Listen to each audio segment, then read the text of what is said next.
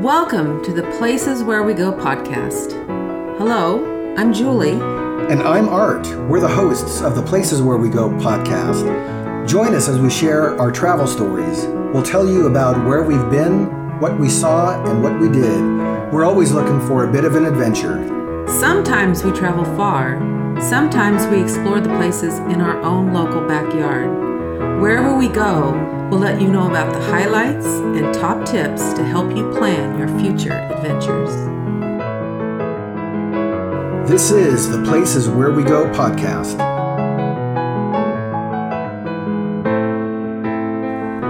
Welcome back, and thanks for joining us at the Places Where We Go. Bryce Canyon National Park may be on your list of things to do if you love national parks and the outdoors. And if you go to Bryce Canyon National Park, there's some other things you can do in the local area. So today we're going to start talking about some of those things. So today we're going to take you to the city. It's not really a city. It's more of a small town called Tropic, Utah, and a destination called Mossy Cave. So when we were at Bryce Canyon National Park, and that was the topic of our last podcast, we drove by this one part of the road a few times where we kept seeing cars parked in this parking lot, and it looked to be a pretty popular spot. So we decided one morning we're going to go check out what this place is, and the place was called the Mossy Cave. We never planned to go to these two areas that we're going to be talking about. It was something we came upon, which is one of the great things about, taking these adventures, is that you can drive by something and say, I really want to go see that, and stop and see it. There's so much to do in this area that's outside of the parks that it's endless. There's so much to do. So we stopped at Mossy Cave, not knowing at all what it was. And there was a trailhead. We had no idea how long this trail was going to be. We had no idea. I think we had a little bit of a sense that it was not a hard hike, pretty sure you looked something up before that said it was, not a hard hike to take. So we stopped. We went kind of early because we wanted to get there before most of the parking was gone. There's not a lot of parking, and people were stopping throughout the day. So it looked like a few times when we went by, it could have been difficult to find some parking. But everybody else seemed to be going to this place, so we said, hey, we should go check it out too. So on the road that goes from Bryce Canyon National Park to the town of Tropic, there's a pullout between mile markers 17 and 18 on this road, and that's where you find the parking lot. And I would imagine anytime you're probably driving down this road that people would run into the experience that we had, where there's going to be cars there, and it's a popular site. So among the things that I guess are helpful to know about, Mossy Cave is physically located outside of Bryce Canyon National Park in terms of you don't have to show your park pass to get here. You don't have to pay to get here. It's right off the road. So if you can get your car into the parking lot, it is absolutely free. And so free attractions are always interesting to us. So we decided to check it out. The trail from the parking lot to Mossy Cave, it's pretty short, but as you take the trail, you're going to actually get rewarded by two sites in the area. One is what we'll talk about, which will be Mossy Cave itself, and then there's a waterfall that we'll talk about as well too. The trail, I think as you mentioned, it's fairly short. The sign that's in the area says it's 0.4 miles to the cave, so it's just under a mile round trip. A fairly easy walk, very modest inclines, if any. And this was one that we did that I think just about anybody could do this hike. So young people, old people, you don't have to be in the best of shape. So it's a nice little thing to do in the area. Yeah, and this trail is also maintained by the Park Service. So they seem to maintain it very well. There's no fear of having young children there.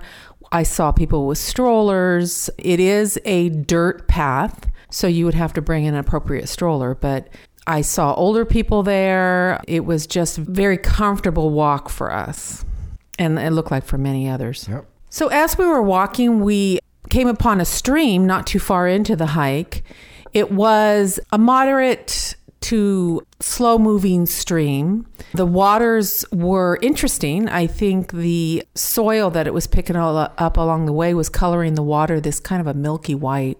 And it was a place that you could stop and get refreshed because there's a little beach area that you can go down into, walk into, that's right next to the stream. And you can just relax there and play in the water or have your kids play in the water or look for rocks. I was just going to say, as we know, some people like to do. Yeah, some people like to do that. So it was really, really nice. We stopped at the beach area after we took the hike. Yeah. So that was really refreshing. I think if somebody wanted to do that, this would probably also be a place where if you walked into the area with a towel to sit on or a small beachy kind of chair, you could just spend even some time on that little beachy area. Just enjoy looking up. You'd have a nice day. Bring an umbrella for the sun. And you could have a really nice day. Yeah. And when you're down at that part, so before you even get to the Mossy Cave itself, you look up and you have, I think they're actual hoodoos or, those types of structures. So there's those rock formations when you look up. There was walls and windows. Yeah. I'm not sure about hoodoos. Yeah. But whatever they are. But it was gorgeous. Yeah. Bring your camera. Neat things to see. But then after you get to the stream in this little beachy area, you keep walking a little more and then you run into... So as you're walking past the stream, you're going to go over a little bridge over the stream and go up. The trail starts to incline a little bit, and you have a choice of which direction you want to go in. So the trail splits off. You go to the right, and you're going to go up more of an incline. Very short walk, very quick, and you get to this area called Mossy Cave. So when we were approaching it, and like to your point, we didn't know what to expect. Yeah. So what did you have anything in mind of what you thought we were going to see? I thought cave. I'm thinking cave. Yeah. And somehow we were going to walk into something that was more cave-like. But it is really not a cave that you walk into. It is something that has, over time, it has been shaped by water that's been leaking through the rock down into the stream below. And apparently there's a spring there that as it comes through the rock, it causes moss and algae and other things that grow when there's not a lot of light in the area. You can see this hanging off the top of the cave. And not a cave, but what would you call it? A grotto. It's a grotto. A grotto, yeah. I guess technically speaking. Yeah. The sign in front of the Mossy Cave / grotto also talked about that because of the way it's positioned, it doesn't get... I don't know if it gets any direct sunlight, and because of that, I don't think it does. As the water forms in the colder months through the winter, and even all the way up through June in some years, you get icicles that form in this area. Yeah. So we were there in June, but by the time we were there, it started to heat up a bit, so there was no icicles. There was no icicles, yeah. And apparently that is something that happens infrequently, but it does happen. Yeah. So that was the walk to the Mossy Cave, but we were a little bit surprised too because you also mentioned that as you're walking to the cave, the path goes one way to get you to Mossy Cave, and when you go the other way, you get to a waterfall. So which you can actually see. I mean, before you turn off towards Mossy Cave, you'll see the waterfall. Yeah, I think there's a bridge you can take a look at it from, as well as when you're down on the trail, you can see it as well too. Now, we learned that this waterfall is not a natural waterfall either. It was actually created by the pioneers back in the day when they dug a 10-mile canal to bring water to Bryce Valley. And as part of that process, this waterfall was formed. And today, you can come to this area, take a look at the waterfall either from a distance, or you can do what we did, and we walked all the way up to just about the base of the waterfall. Which was a little more difficult. I saw many people from all sectors of society walking over there. Some people that had any kind of disabilities would find it difficult because there's some drops that you literally have to climb down. Yeah, and it's a little more rocky, probably more unsteady. And I would imagine that depending on the time of the year, I don't know if the water level changes, so that might also make it a little bit more complicated. Yeah, as the snow melts, I'm sure there's more. But when we were there, it was fairly easy for us to make our way over there. So we walked right under the waterfall, got some neat photographs there. some videos as well. And that was a kind of nice experience to be right at the base of these falls. A little unexpected extra feature that we did not know we were going to see. Very enjoyable too. Very enjoyable. An easy hike, a good option for people of all ages. You can see some beautiful walls or windows that have been formed over time. I do believe there is hoodoos. Now that I recall, I do believe there is hoodoos. And you see them up close, which is really nice too. So this stop lasted about an hour for us. So it's a nice little excursion that you don't have to devote a lot of time to. And again, if you're in the area of Bryce Canyon National Park, and if you know that you're going to have an hour or two to spare, this is going to be one of those places about 10 minutes, I think, away from the park entrance. That's a nice little addition when you're in the area of Bryce Canyon National Park. So when you leave this particular location, and if you keep heading on the road away from the national park entrance, within a few minutes, you're going to come across a little town called Tropic. It is a very small town, and we drove through it several times. It's between our campground that we stayed at in Cannonville and the entrance to the Bryce Canyon National Park. It's located in Garfield County on Utah's All-American Road and Scenic Byway 12, just off the Utah Heritage Highway 89, south of the city of Panguitch.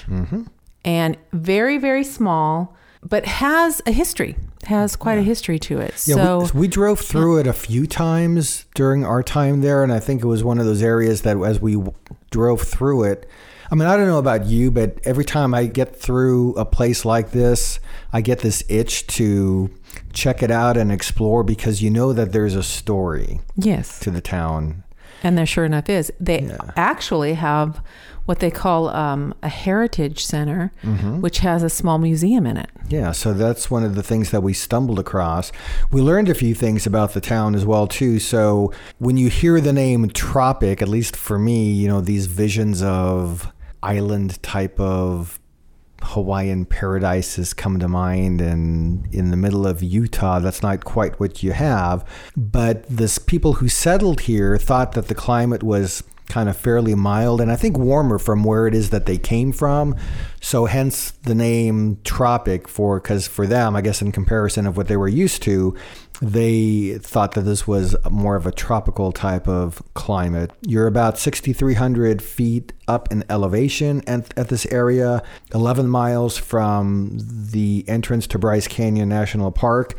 So you said it's a small town, and when I think about our drive through it, when we say small, my memory seems to be, it just seemed to be about, 4 or 5 blocks in one direction and maybe as many blocks in the other direction. So real small footprint. But in the town itself, they do have various amenities. You've got a few restaurants, there's some lodging, there's a campground, access to groceries, gasoline, post office, a church, a city park, laundromat, and bank. And what else do you need? They even have a museum. Well, it's a little city, so of course they have all that.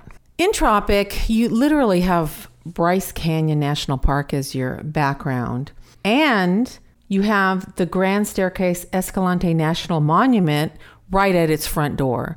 So there is an immense amount of scenery around this area, beautiful scenery.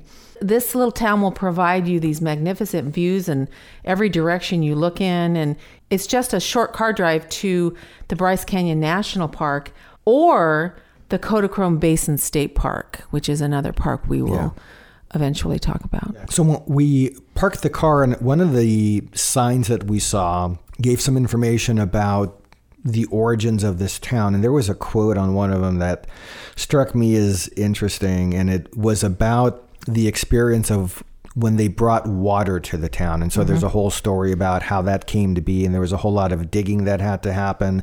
Initially, when the settlers came here, I believe there was not water in the town itself. And after a bit of effort, now they had irrigation. And the quote on the sign says, and this is from one of the founding residents named Andrew Hansen, It will be no exaggeration to say that this was the greatest jollification ever had in this section of the country.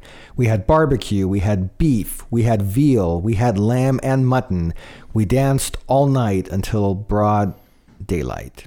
And that was their description of celebrating the arrival of water via the Tropic Ditch. And this event happened on May 23rd, 1892. Mm-hmm. And let's remember that this was done by hand and hand tools. Mm-hmm. It was just totally manpower. Yeah. And they equate that event that day, the bringing of water, as the birth of the town. So now that you have water there, now you can start to form a town. Mm-hmm. And that is one of the things that has happened there. Okay. So our next stop was this museum that we had spied, I think, on our drive. And we thought, hey. So we stopped. We weren't even sure if it was open. Yeah, because this was during COVID time, and so many things were closed. So I think we were in fortunate. part. Also, I was expecting we'd walk up to the door and yank on the door and it would be closed and we'd have to go do something else. Right. And it is a small town, so you don't see a lot of people walking around and the hustle and bustle going on, especially, in this time that we're in. So we opened the door and it was open. Right open. There was a very nice lady in front, and she gave us a brief little description of the museum and said there's only 2 rooms, pretty much have at it. And so we went to the museum part first, mm-hmm. and it had a lot of displays about what it was like in Tropic in the early years. Yeah, not only the early years. So this first room that we went into talked about the geology of the area and the landscape, and actually, they tried to portray what the land was like over millions of years. And there was this one kind of a map on the wall with a "You are here" and a depiction of way back when that they believed where Tropic is located today. And when you're there, it just seems like this barren, almost desert-like environment. And they believe 50 million years ago, from the geological research that they've done, that this used to be part of a large freshwater formation. So there used to be a large ancient lake in the area that over millennia had disappeared, and there's fossil records that provide evidence that there was a rich sea life. And in fact, in the museum, among the things that you're going to see are fossils that were recovered in this area. And so those were pretty neat to look at. I always enjoy that.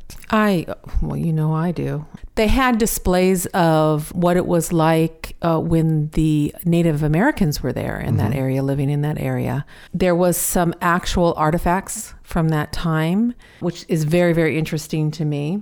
They had some fossils of animals from water at that time, the prehistoric time. So it was just completely fascinating to know that this all came from the same area. And they had some of the specimens dated as well, too. So, one that we saw was a fossilized turtle. That one was dated as 80 million years old. We also saw dinosaur bones that were also dated at 80 million years old. So if you like fossils, kind of that natural history, you're going to get a sense of that in this museum. And to me, it was kind of neat that it was not... So like, I think about when you go to a place like the Los Angeles Natural History Museum, which is close to where we live, you've got dinosaur bones and various natural history. But in this particular museum, this was like dug up right in the area. Town. They had, They also had petrified wood, which says that there was a time when it was forested there. Mm-hmm. So that always fascinates me too, because you think about how many millions of years it took for this wood to actually get all those minerals and everything in it to actually make it stone. And they were very large samples of petrified wood. They're big. Very big, very big. You can touch them, so a little bit of an interactive experience there. And when I see this kind of stuff, it always helps me to remember that the planet that we live on has always gone through change. And I don't know if everybody always, realizes that what is desert today wasn't always that way. Right, and there's been, some places that dry today were lakes millions of years ago. places today, there's no trees, used to be covered in forest, and it's just, the world is constantly going through Or the fact changes. that there's underground water in the area. That's always fascinating to me, that with some engineering, you can actually bring up that water and create a city around it. I mean, it's just amazing. Also, in this same first room that we were in, there was a little bit of history about mining that happened in the town of Tropic after the settlers arrived. So this would be a turning point for the local economy. There's on display stock certificates from the early mining companies, and these companies, and I think this would have been in the late 1800s, early 1900s, they would have mined for coal, for bentonite. They even tried to mine for gold, but that proved to be unsuccessful. But in any event, that's another part of the history of this town. And so, that's a little glimpse of what you're going to see in the one room. And then we went across the hallway into another room to see what else they had to show us. Which was more modern history of the town, century. 20th century. It contained mainly exhibits from the early to mid 20th century. It focused on the schools in the community, the very, very small student population. It had, interestingly enough, the students participated in sports and competed against other students, which was very interesting to me. When you think about how small this place was. It was so small. Yeah, you just kind of wondered, where did all these kids come from? But you can see a copy of the dedication of the school. This school had actually burned down, and they did not rebuild it, the actual original school, but they did build another school, I believe, on the same site. Am I correct? I think so. Not 100% sure. Yeah. I think the damage was too much. So you walk into this room and you would move around the room because everything is displayed against the walls. So we kind of went counterclockwise, and you can view the early 20th century entertainment, household items, things that they would use in a daily living. They had music and film. They had a phonograph. They had a silent film projector, which I remember that was really interesting. They had old typewriters. I mean, just anything you could think of that kind of displayed what it was like to live in that early 20th century. Yeah, some of the things that caught my eye. One of the items in the room was a milk separator. Yeah. I take for granted today. If I need milk, I just hop in the car and go down a couple of blocks to Trader Joe's and grab a milk. And I guess back in the day, it was a much more involved process. The milk separator created butter, right? Maybe it did. Maybe cream, maybe butter. I haven't. Because milk separates, the fat comes to the top. Yeah. So maybe, I don't know. Yeah. Anyway, it was interesting. We live in a different era. I think if we lived 100 years ago, we would know not only what a milk separator does, but how to use it. Yes, today maybe we should learn. Yes, just go to the museum. As we continued our walk around the room, one of the last things that we saw there, and this always grabs my eye, so anything that's music related, there was a nice reed organ in the corner of the room that was used at the local LDS church, and there was a portrait of the lady who played the instrument sitting on top of the organ. So it's a little example of the kind of things you would see in this museum. So for us, it was a short visit. I found it super interesting. I always like to learn about life in these very, very small communities. I don't think we were inside more than about a half hour or so. But and we took our time too. Yeah. So, I mean, it is very, very small, but very enjoyable. Yeah, we do have a blog post up that's on the placeswherewego.com site as well, where we show quite a number of photographs that we took with some description. So if you want to see an example of what you would see in this museum, just head out to our website. Well, lastly, with the inside of the museum, at least, there was no fee to see anything. So I imagine you could make a donation if you wanted to. So, but we weren't done. We were not done. We walked outside and we saw an area that looked like it was a memorial, and walked over, and it is a veterans memorial, which had listed all the people in the area that has served in the military. There was quite a few. There was, and it was quite a big time span. I think it went all the way from the very early years where it might have been like World War One. I think it started World War One, and it went all the way to the Korean War. I don't remember the Vietnam War, but I remember the Korean War. It spanned several military events. So that was fun. We kind of just perused it, looked at names, and a lot of the names were the same. So I assume they were all from the same family.